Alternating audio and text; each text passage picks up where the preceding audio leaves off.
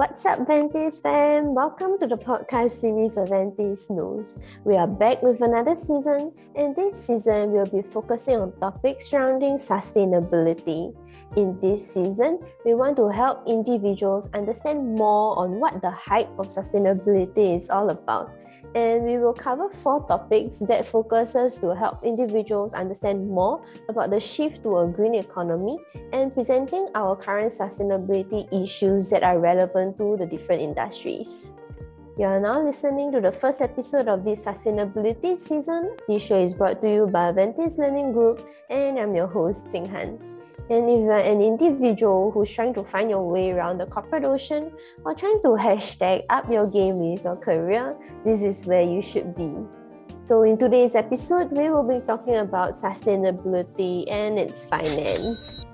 And let's dive straight into it. To give you a little context of what sustainable finance is, it is often used interchangeably with green finance, and it involves making investment decisions that consider not only the financial returns, but also the environmental, social, and governance factors. So in this case here, environmental factors here includes mitigation of the climate crisis or the use of sustainable resources, while social factors include humans and animal rights, as well as consumer protection and diverse hiring practices. And last but not least, governance factors refers to the management, employee relations, and compensation practices of both public and private organizations. So, sustainable finance has now emerged as a response to a world that is finally seeking to bridge social, racial, and gender gaps. We are already undergoing a green revolution, and the financial sector actually holds enormous power in funding and bringing awareness to issues of sustainability, whether by allowing for research and development of alternate energy sources or supporting businesses that follow fair and sustainable labor practices. Now, without further ado, let's bring in our speaker for today, Kavik, to share his expertise.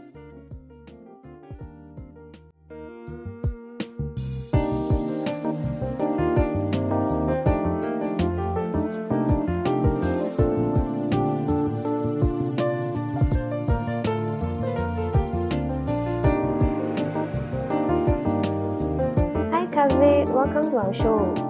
Hi, Jinghan. Hi, nice meeting you, and thanks for having me in your show. So, kickstarting the first episode of our sustainability season, can you first introduce yourself to our listeners? Yeah, sure. I've been in the sustainability space for all my life, essentially. Having worked in civil society, having also touched upon the agri-commodity sector. I also spent a bit of time in renewable energy, and right now I'm in the FMCG industry looking after waste management and recyclability and closing the loop in terms of our footprint. That's my background essentially. This has been a sort of topic that I've been very passionate about, and I'm glad that I'm able to pursue my interests as a day-to-day activity through the jobs I've undertaken so far. And now that we have learned more about you, let's learn more about your expertise. What is sustainability and what does sustainability mean to you? Well, sustainability is a huge theme, right? It's been around for some time, but I think it's gained a lot of prominence over the last couple of years, especially the last 2 or 3 years. Sustainability has become really mainstream. It's not good to have, but it's already a must-have. And there are a lot of dimensions to sustainability. Another way to see it is the ESG paradigm, right? Where you have environment, social, and governance. And within those pillars, there are a lot of issues, right? Under environment, right now we are talking about nature-based solutions, science-based targets to meet the 2 degrees Celsius to limit heating on Earth to below 2 degrees Celsius degrees. And then, of course, we are huge on decarbonization. So a lot of emphasis placed on decarbonization and potentially a more robust and more inclusive carbon markets for the trading of carbon credits and emission certificates. So that's coming up. And then, of course, the social side is also gaining more prominence because in the past, I think we have always sort of struggled to find matrices to manage social performance. But right now, there's a lot of importance given on to the social element because it cross cuts through our supply chain, right? So issues like human rights and a lot of attention paid into diversity, equality, and inclusion within workspaces as well, and equal pay for male and female, and representation of females on boards as well. So that's huge. That's another thing as well. And then of course the social, right? How do we build more frameworks to govern the use of technology to help us enable sustainability? So a lot of gray area in that, and that's something that has been growing as well and will continue to grow as the theme of sustainability and technology evolves over time. And as you mentioned just now, you mentioned that sustainability is becoming a big topic in our current world. So I'm pretty sure there are many terms and lingos as well. And one that is no stranger to us is definitely sustainable finance. So how did sustainable finance come about and what is it? Well, actually, a lot of us think that sustainability finance is a new phenomenon, but I think the roots of sustainability finance, emerged some time ago, right? I think Europe is very strong on that. And Europe is leading the push on that, right? I mean, in terms of having frameworks to enable financial institutions to make more disclosures on the finance they are meeting out to their, stakeholders, and of course, making sure that this finance is impactful and does not lead to greenwashing. So a lot of governance frameworks are being put here. When we talk about Asia, this space is still growing, but I think, at least in the context of Singapore, I think it's grown leaps and bounds over the year. And I mean, we've come to a stage that almost, any finance right now that is meted out by financial institutions has a tinge of sustainability to that. So as I said previously before, this is going to become mainstream. And, in future, any sort of finance or financial instruments will have sustainability embedded within that. So what's very important right now is to ensure that we are able to create that impactful change with sustainable finance. And sustainable finance does not just pan out to be traditional finance over time. So we need more disclosure, we need more tools and matrices to measure impact coming out of sustainable finance. And that will take a more universal effort. And that is something that I guess is the next step of growth for sustainable finance in today's world. Can you share with us, like, what are the benefits of sustainable finance to the current economy and how does it actually impact us? Well, finance is one of the greatest levers to drive industries, right? I mean, without finance, we are not able to grow our asset classes. We are not able to, diversify our portfolio, and mergers and acquisitions will not take place, right? So today we are living in a very highly financialized world. Financialization has led to the more, development of new types of financial products. As innovation grows, I think financial institutions are coming up with more innovative sort of financial products into the market, and the world revolves around finance, right? So essentially, finance can be a very strong lever for change, and that's where sustainable finance finds its footprint. So sustainable finance can help or has the ability to pivot industries from those are highly pollutive and high carbon intensive industries to low carbon intensive industries. So finance is a great lever, and that's when you start putting in benchmarks, matrices for measuring and monitoring to enable these industries to pivot to low pollutive and low energy industries. That's where the change happens. So finance is essentially like a gatekeeper or doorkeeper for many of the industrial developments, and that's where the bang of the buck lies, right? So we want to use finance to create change, and that's why we have the term sustainable finance to enable sustainable industries to take root, and then that will cascade into sustainable livelihoods beyond these industries. What are some of the things that can be green finance? Well, there are a lot of things that can be green finance, right? I mean, first of all, industries, right? When industries are wanting to pivot, right, to low carbon or greener industries using clean technology, finance can play a huge lever, right? Because you need some investment, so you go to the banks to take the loans. So finance comes into play here. All right. So to pivot, right, existing industry to pivot towards new clean tech industries, finance helps.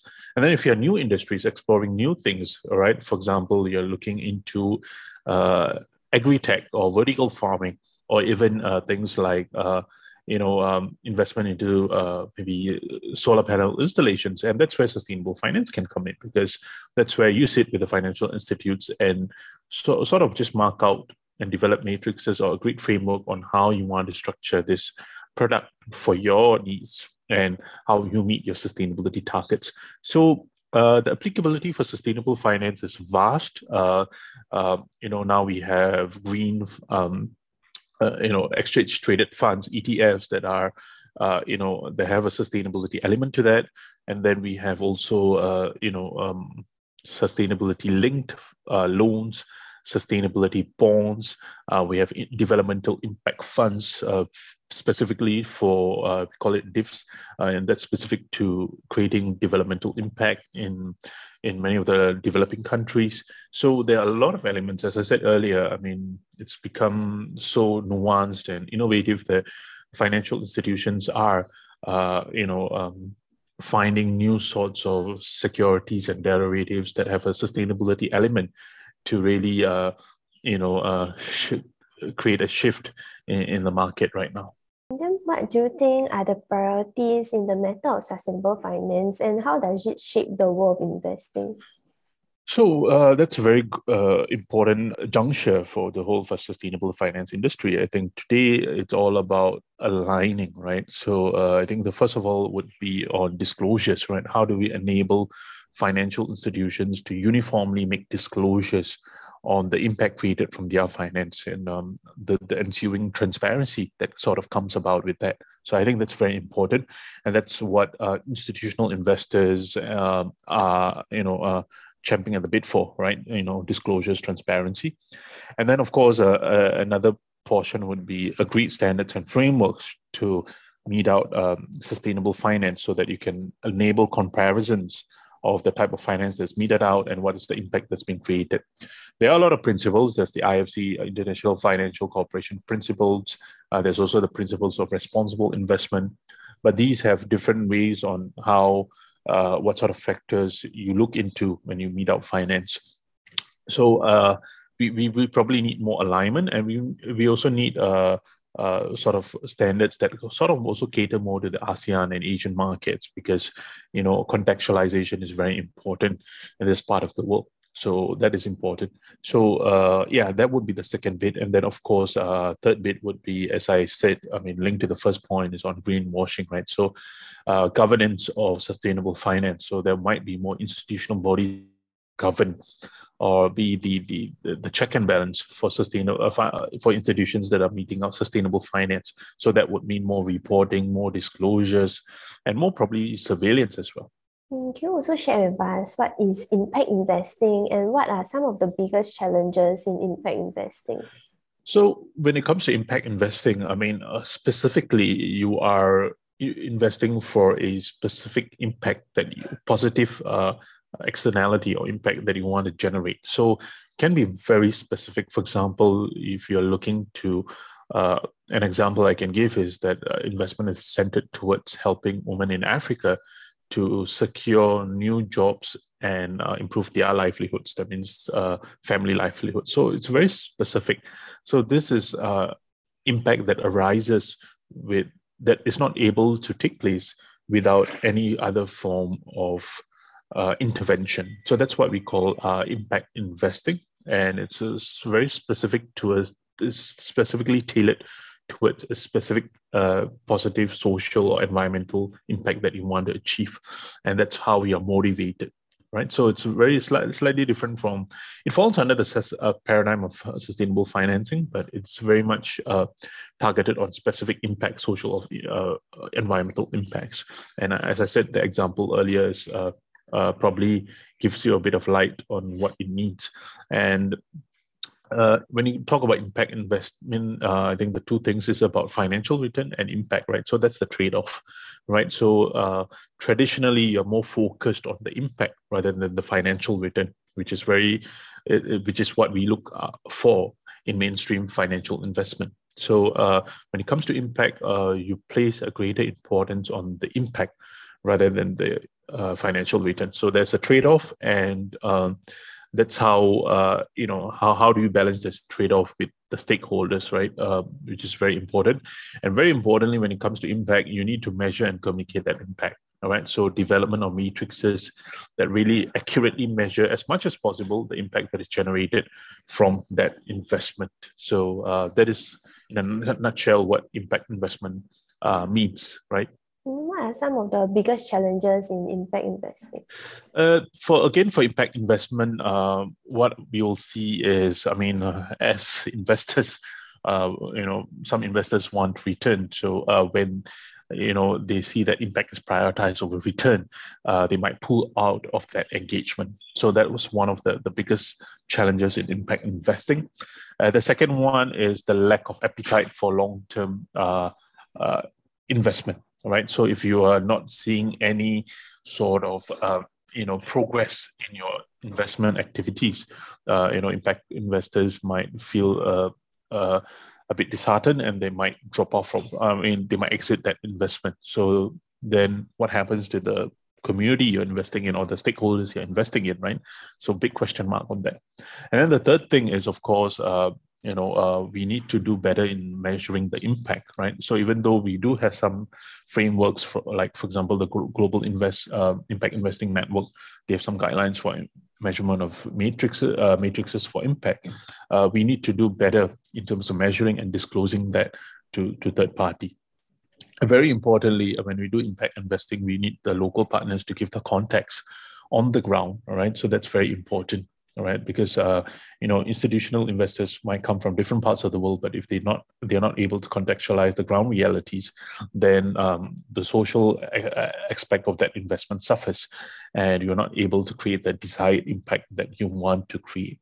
And of course, impact investment has a lot of elements to that. It's not just the investors; it's the local operators, the local sort of what you call the service providers, the guarantors. In case that investment does not meet the desired outcome, the guarantor comes in to back the investor. And then, of course, you need also a verifier to verify independently third party the impacts that have generated. And of course, you must communicate that as well. And what happens after that, right? So that's the big question mark. So how do you enable that society you're invested in to sustain beyond the tenure of your investment? So that's another issue as well. And of course, very importantly, the last bit is, we deem impact in our own lens, but it's very important to ask the end users whether that investment has really impacted them. So feedback is very important, and we need to seek feedback candidly from them for that investment. Should businesses consider impact investing? Yes, businesses, as a next wave of change, especially, if they are really at a stage that they think they're ready for that, they have the skill sets, they have the nuances within the organization, they should look for that. And, that's beyond mainstream, I won't say mainstream, but that's beyond sustainable financing, right? So they should explore that quite actively. And it all depends what business you are in, right? So, if it's directly within your supply chain, then yeah, it makes sense for you to take part. But then if it's also part of your extended supply chain, then it's something that you want to consider. So it depends on the industry you're in, what is the change you want to create, and having that crystallized upfront before going in, knowing what you want to achieve and consulting the stakeholders before doing it, and not just doing it for the sake of just wanting to show that you're doing a bit of impact investment. Yeah. Also, how will we be able to know if an investment product is sustainable? Yeah, so that's the $1 million question, right? So I think we all deem. We take whatever is put out at face value, right? I mean, and that's one of the issues we have been talking about, the fact on disclosure and transparency. And a lot of times when sustainability products are put out on the market by financial institutions, with the fact that they are actually sustainable financial products, we take it as face value, right? So we need to know what are the questions we need to ask these financial institutions to really understand the sustainability element behind those products. So right now, that is a huge part that is missing, and that needs to be fulfilled by institutions and generally the industry as a whole, so that investors, retailers can be more aware of what they are purchasing, what they're invested into, and really make a choice on the different sustainable financial products that are available in the market. And as investors, we also need to ask them the right questions to show that we really know the gist of the issue, and we don't go down the slippery slope of greenwashing in that sense. Then what are some approaches to take to sustainable finance and green investing? Like, can you provide us with some strategies or some trends? Well, there are many elements to that, right? I mean, first of all, is to understand your portfolio, right? I mean, what you want to achieve, right? I mean, if I'm just talking from a industry perspective, right? I mean, of course, I mean, if you want to take that up, and of course, these are typically finance that is offered to you at a discounted rate in return for achieving some sustainability goals, right? So you have to align with your portfolio. All right. And then, of course, that has to tie in with the type of finance you're going for, right? Are you looking for a loan? Are you just looking for as I said earlier, are you looking for a development impact fund, for example, or are you just going to, invest in, green exchange traded funds, for instance? So you need to align what you want to achieve. I think that's very important. And of course, there's a lot of thought process being, heavy investments going into renewable energy as well. You see a lot of green finance being channeled towards that, especially solar and wind energy, especially in this part of the world, Vietnam, Japan, and even India. A lot of projects that have been sustainably financed for wind energy or green energy in that sense. And then the other one would be the tech side of things, right? So technology has been another major shift, right? So we talk about food tech. You've been seeing a lot of investments going into plant-based meat, for example. That's one thing. And of course, in the context of Singapore, you're talking about agri-tech, right? So vertical farming, farming that allows us to produce our own, produce within the country and reducing carbon footprint quite significantly. So agri-tech. And of course, a lot of other investments being made into, just basically pivoting industries, right? From energy intensive ones to low energy intensive ones, for example, coal, to pivot to industries like natural gas, for example. So a lot of things. I mean, these are some themes that are quite common today, and fundamentally it depends what you want to achieve and aligning to your own outcomes and co-creating the goals and impacts that you want to create with your financial institution and being transparent about that. Yeah. How do we measure risk in green investments, and how do we manage them? Well, when you make green investments, there are a lot of methodologies you can use to do risk evaluation. So, there's a lot of stress testing that can be done.